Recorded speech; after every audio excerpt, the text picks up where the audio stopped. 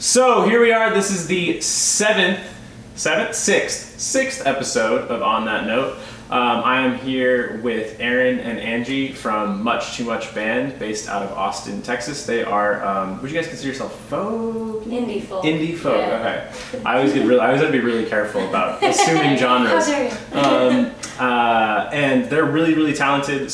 I'm very excited to be sitting down with them and kind of breaking down one of their songs today. What I wanted to start with was the song Who, off of your live at, how do you say it? Masmota okay. Studios. With the Hispanic accent that I cannot do very effectively.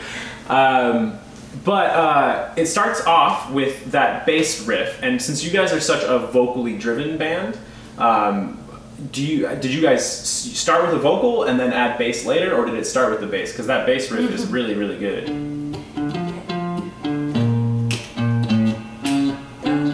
That's a great one. Yeah. But so what did that start with? That melody was inspired by a melody our drummer whistled. Mm-hmm. And originally we used to just play it really without percussion, right? Yeah, we didn't have a rhythm section. Mm-hmm. So, we started it vocally with that loop, and then we added on top of it. Yeah, and then we realized it sounds cooler to start with the rhythm section. It gives them a moment to shine, gives us that like groove feeling we get into it, and so vocals are just tighter when we start after that. And in our live performance too, we feed our previous song into that one, so the bass starts it off from his previous note. So it's, we found that was a really nice transition. Really good transition. Yeah, that's clever. So it started with vocal melody, and then you reversed and said, let's take that bass. Yeah. So one question I have, because something that I thought was really, really cool about this song was you kind of start off with a very syncopated bass line, and then you come in with the half note vocal melody, and then the next melody you add is pretty syncopated, and then the next one you add is like kind of a combination of the two.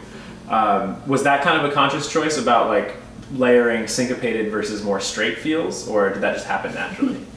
A lot of our songwriting happens just organically and naturally, but I guess we play around with what our bass player ended up kind of making up with the percussiveness of that line, and vocals just followed. It came naturally because like I would start that bum ba dum bum bum bum as my vocal line, and then Erin did the two syncopated lines on top of it, and then I did the fourth one. So we're like sandwiched in between our parts. So the two syncopated lines are Erin's voice, which is nice because you get the same like timbre and everything. So Yeah, that's really interesting. It happened just organically. Cool. Yeah, because I like listening to it. Like it feels very stacked in like a way that makes sense. I mean, obviously, because it's kind of like a layered intro. Right. But it just like it grooves really well in that you're adding a little bit of like rhythmic dissonance in the syncopation, and then balancing it out with a little bit more of a straight line. Yeah, we definitely like incorporating rhythmic contrast as well as just tonal. Like we love dissonance, and we're all about harmonies. So Angie's last vocal line, it's just a descending melody that creates more of like that pull, the dissonance there. And it just kind of came out of our hearts. From our hearts to our mouths. To your ears, to the people. It's music for the people. And that dissonance harmony that you're talking about, you guys layer that in so well. Sneaky. Because it starts with like that, it just starts with that simple C sharp going into the D, and then you add the next line that comes in, that C sharp starts on the A, when it goes to the A, so then you get that kind of dominant chord, and then you add the, what line comes in after that? The, and then the harmony. Yeah. Oh, which actually changed recently changed. Oh, really? Yeah, because we're working on our debut album, and the guy who was mixing and mastering it, he altered the pitch a half step. So instead of ooh, ooh, ooh, just the same da da da, mi re do, he changed it to minor. So ooh, ooh, ooh, and we really liked how that sounded. So now it's officially, but we're not the right key, but now it's. We could build it. We could build the new one. Yeah, I would like, if you guys want to. Yeah. So you're changing. So what do the chords? Because the chords normally D minor. D minor to F. Yeah. B flat A. B flat A.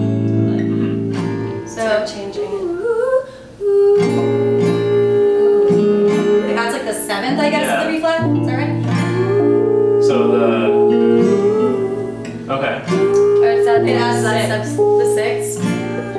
Yeah.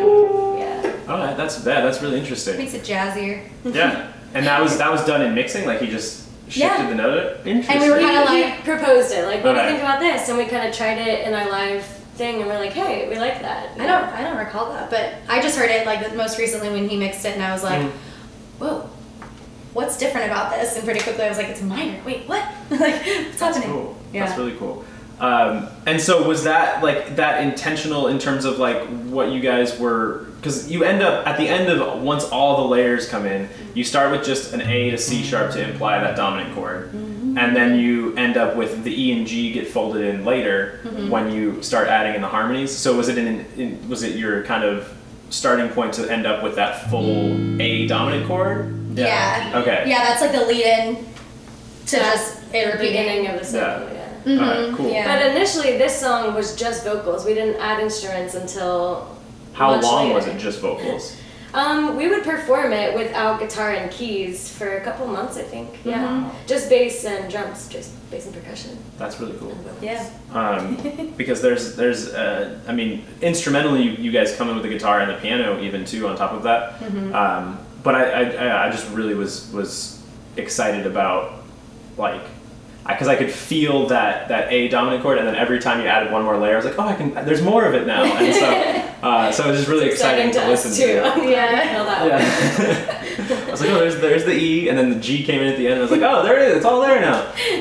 The whole gang. So that was awesome. And then how do you guys go about choosing? Because you're looping live the vocals, right? How do you go about choosing who sings what, and then even beyond that, how to mix it once it is already there? Well, we've kind of learned. I mean, we definitely change it up because we both share a pretty similar vocal range. But in general, Angie has like a really jazzy, beautiful lower range, and I tend to have the higher timbre, like the just bright timbre, and so typically, not always. Beautiful, but higher notes. Yeah, usually Erin takes the soprano part and then the alto, but we do switch, and sometimes you can't tell. Sometimes we can't tell. Right. in Sometimes I recording. hear and I'm like, that could literally be my voice. It's incredible. Yeah. But yeah, generally that's kind of our rule of thumb. You know, Angie will sing the bass line, give it that like warmth, and I'll do the little da-da-da-da, like little layers on top, and then Angie comes back in, kind of solidifying those mid and lows. Okay. And we go from there. Yeah. A lot of the time when we write a looper song, it's literally just we're jamming, and I'll start something or Erin will start something and I'll add on top of it. It's like a pass the microphone back and forth. So we kind of transfer that into live performance. So Are it's you kind guys of like we're actually taking passing a microphone? Yeah. Okay. Yeah. This is our setup for live performance. Actually, we have this it has a switch, so the sound's not coming through when we don't want it to. But yeah, we just pick it up and like hand it back and forth. We get our loop done, and then we like go to our instruments to start the song. Yeah, and some melodies just like speak to one of us more than the other in a sense, like it just feels right to sing it. So we're like, yeah, that just feels right. That's awesome. And then you mentioned that phrase, a looper song. So do you guys think of songs in terms of like this song is going to be looped and then this song is maybe not going to be? Because that's an interesting phrase that you just use there. Yeah. So how do you guys approach like? Sure. Well, it's another thing to add to our setup for live performance. So if we're doing an acoustic set, we don't always have the looper. So there are some songs we can do, like we can do Who without that vocal loop. It's just lacking that fullness and the pull of the tension. But yeah, there's definitely like a handful of songs that we specifically start out using the looper. There's actually one new one that we just wrote that the loop comes in the bridge, which is different than anything we've ever done before. Yeah, we've noticed, especially in our fans and the audience, they just really perk up when we throw in the looper into the mix. So we've been trying to incorporate it more because, we love it, of course, but noticing that others really like that. Yes, our two voices harmonize and blend so well. Four. Yeah, now we get voices. a choir. It's our dream come true. It's really fun. It's very great. Yeah, that is great. And then is there like is it usually before you guys sit down to write a song that you say this is one that's going to be looped, or is it when a melody comes up you're like maybe this one should be like we should add more harmonies, and to do that we have to loop, or how is that decision made? Oftentimes, like I would say all of our looper songs, we've co-wrote, and it's just when we're sitting with the looper messing around with our vocals and making some melodies, and something will stick, and then the words and chords and everything else come later.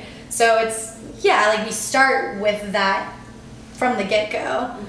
We don't really compose a piece and then say, yes, this is a looper piece. It just happens by that organic passing it practice. Back and forth. Back and forth. That's how we really love to write, and how we've found we work really well together is by bouncing ideas off of each other. And so that is exemplified in a looper. We're like passing it back and forth. Like, here's my idea, you build on it, and then I'm gonna take what you did and like add to it. Yeah. It's probably the most fluid that our songwriting, we have many different kinds of songwriting. Like Angie will write a song and we'll collaborate on harmonies, or vice versa, or we'll co-write 50-50 almost.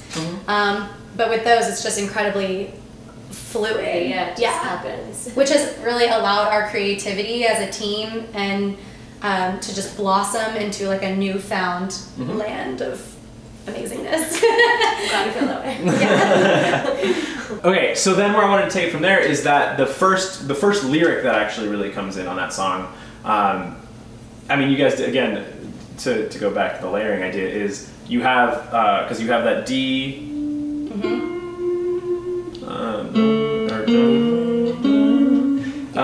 and then you kind of do, that's on the 1 and the 3, and then the next time you come in, you have that on the 2 and the 4 when you're going. Was that kind of, I mean, there's it's almost a canon in that you have these kind of offsetting things. Was that intentional, or did that just, again, more of a natural thing? More of a natural thing, I'd say. But it feels right. Like, and since we are both experienced in the choral setting, like maybe that naturally came through. We were like, oh, this is a full voice kind of sound. Like, it would be cool to do a canon type thing here. But yeah, that's just naturally what came out. That's awesome. And we started strong in like a really strong unison in the beginning, and then we split into harmonies and go crazy. But we always kind of start simple vocally and just get bigger from then on out. So we just like to have a strong start. Yeah, with that like backbeat kind of thing, and then you got the part that comes in, so it goes hoo hoo, and then it goes the right. Who are you trying to be? And I'm always curious, because I mean, not the best singer. How is that a process? How many melodies do you try out when you're coming up with those lines, or is it pretty instantaneous, or? Because that was great. Me think back to the songwriting of this one in particular. It's different every time is the answer, but this one I think that was pretty much it. Like, I think that was one of the first variations of that melody. I think this song was one of the ones that kind of just fell out of us. We didn't really like change too much, except so we made that who part the chorus part, and then we each wrote our individual verses later. Right, so we would kind of like play around with it for a while, just wail over the loop until we found something, some melody, some words that meant something to us, and it stuck. Yeah, it's really challenged us and allowed us to grow as musicians and singers, because improv singing was not something I was comfortable with. Yes. Even after being professionally trained, like it was not in my comfort zone. Yeah. And through looper songs especially, but all of our songs, we've actually performed, if a song hasn't like solidified yet and it's set in stone, like this is the song, these are the melodies, live performance will just improv. Different every time, Which now is comfortable, but it used to be so terrifying. It doesn't always work out, but when it does, you learn. You learn real fast. Yeah, that is very true. And then it's got you guys do that in a couple of different places. I heard it on Strong and Steady too, but where you got, maybe that was more of a piano melody that came, but you guys do triplets a lot. Yes. And is that, where does that come from, or is it, is it just a natural thing again, or how do you guys approach that rhythmic thing? Because melodies are one thing, especially for singers, I mean, but choosing the rhythm of something is obviously a whole different thing. Yeah, I don't know. I personally, like in songwriting, I just love, like I said, I love rhythm contrast. So if our vocal line is real legato and longer notes, then I want the underlying rhythm, whether it's guitar or the percussion section, I want it to be faster, more rhythmic. So for me, I don't know what it is. I really do love triplets and syncopation and all of that. Yeah. That song also, when we brought in the bass and percussion, kind of really, then we could feel it in a different way than with just the looper. And so we felt those triplets and those more syncopated rhythms. And so it was adding the other instruments that helped me feel like those were, you know, they wanted to be there. The triplets wanted to be there. Mm-hmm. Got it. Yeah, that's awesome. And then you mentioned, so you go, that's the chorus kind of section, and then it does really explode on that verse with the Yep. Yeah. Yeah. And who's singing that part? That's you? Okay. Yeah. See, judging on your bright timbre, I would have guessed that was you then, like the way you guys were discussing your voices. But that's cool. It's hard to tell. What you hear in here is so different from what people hear out here. Yeah. Because that sounds very, very full, and to me anyway. But you got that part, just like the sky and the ocean, right? And then I am ever changing. If I recall correctly, that vocal line took some time to develop. Yeah? Okay. Yeah, it wasn't.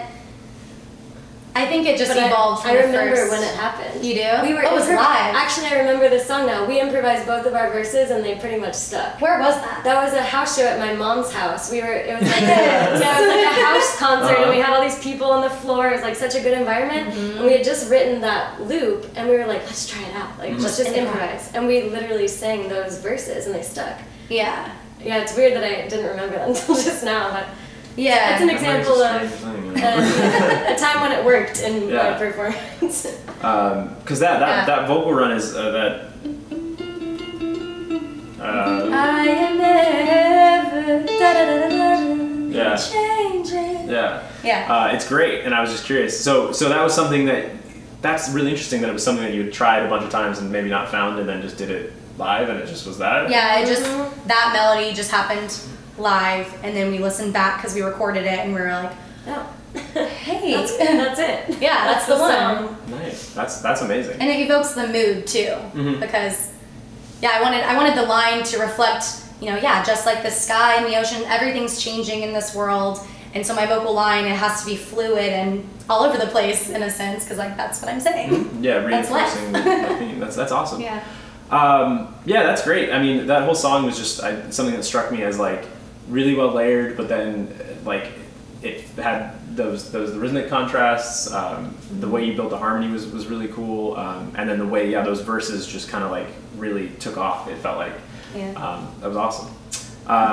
So one question I always like to ask too, especially of two women who are as highly educated as you are in the field of music. How do you guys balance your sort of academic backgrounds with staying maybe spontaneous or creative, and what are the challenges you face in that? Yeah, that's a great question, because I remember when I was studying back in school in that environment, I never would have pictured myself here where I am today. A gigging musician in an indie folk band. I was thinking classical, I was thinking musical theater. I never really saw myself in this role. And so it did take a long time, and I'm still personally working at breaking down those barriers to just letting my creativity flow through, right? In a way that, and not holding myself back and thinking in that more structured classical way, which is very helpful and has its place, right? Having that theory background helps a lot. But yeah, I just had to tear those things down to let myself be free and not be afraid of having my voice sound different than maybe those people wanted it to. Yeah. And then bringing the theory back in. Yeah, for me, the way I first learned to sing and appreciate music when I was a kid was, I was always an oral learner. Someone would play something, I would sing it back. I would have no sense of the theory behind it. I've always just been, by ear really strong in singing. And then I got educated, so I was got more of the theoretical book smarts behind it. So combining those, now when I songwrite, it's still by ear and by feel for me. That's first and foremost. It's if it feels right and connects to my soul and my heart, then cool. But if I'm struggling in the songwriting process, then I will think theoretically, all right, what makes sense here? What chord is going to bring out that kind of angst and dissonance that I'm looking for? Is it a minor 2? 7? You know what I mean? That's when the theory part comes in, and Angie was touching on, being classically trained is so beneficial. It's how I train my students.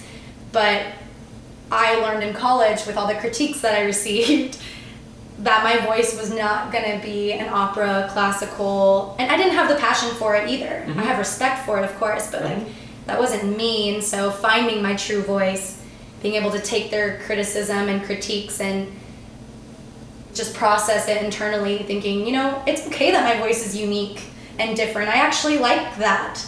And I might not fit into your box, but when I'm out of college, I'm going to explore this wide open world. I'm going to start a band. I'm going to name it much too much.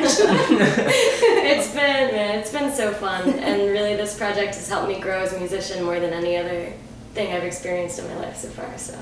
Really, that's huge. That's an awesome place to be in. And then, do you guys have any upcoming shows, upcoming albums? What do you guys got to plug here? September 12th, we're playing at Mohawk Indoor, which has been on our bucket list, so we're excited to check that one off. We have a lot going on in September. We have like 7-8 shows, so you can check it out online. MuchTooMuchMusic.com. Yeah, we're on Facebook, Instagram, everything you could possibly think of. Bandcamp, as we found us. Yes. That is, yes. And yes, we've been actively working on a full-length album. It is the third time and final time we've recorded this baby of an album. It's 3 years in the making. Yeah. Yeah. Because, we started recording, it's a long story, but basically our band, our image, what we are, was evolving throughout the whole process. And so the first two takes just didn't feel right. They didn't reflect us or represent us in the way that we truly knew that we were. And so the third time with Mazmora Studios was like, that was the one. Yeah. We also didn't have the full band until this third time. So we were like trying to record in a very disjointed way. And also being like an incredibly novice recording artist, I didn't know like how to do it. So it was very DIY and we learned a lot. And here we are. Click tracks are your friends, even if you sing fluid like we do. But so we're getting that one ready to release in a couple months here. So we're really excited, gearing up for that album release. Yeah. Awesome. And thank you so much for spending the time. I really finding us. Yeah, of course.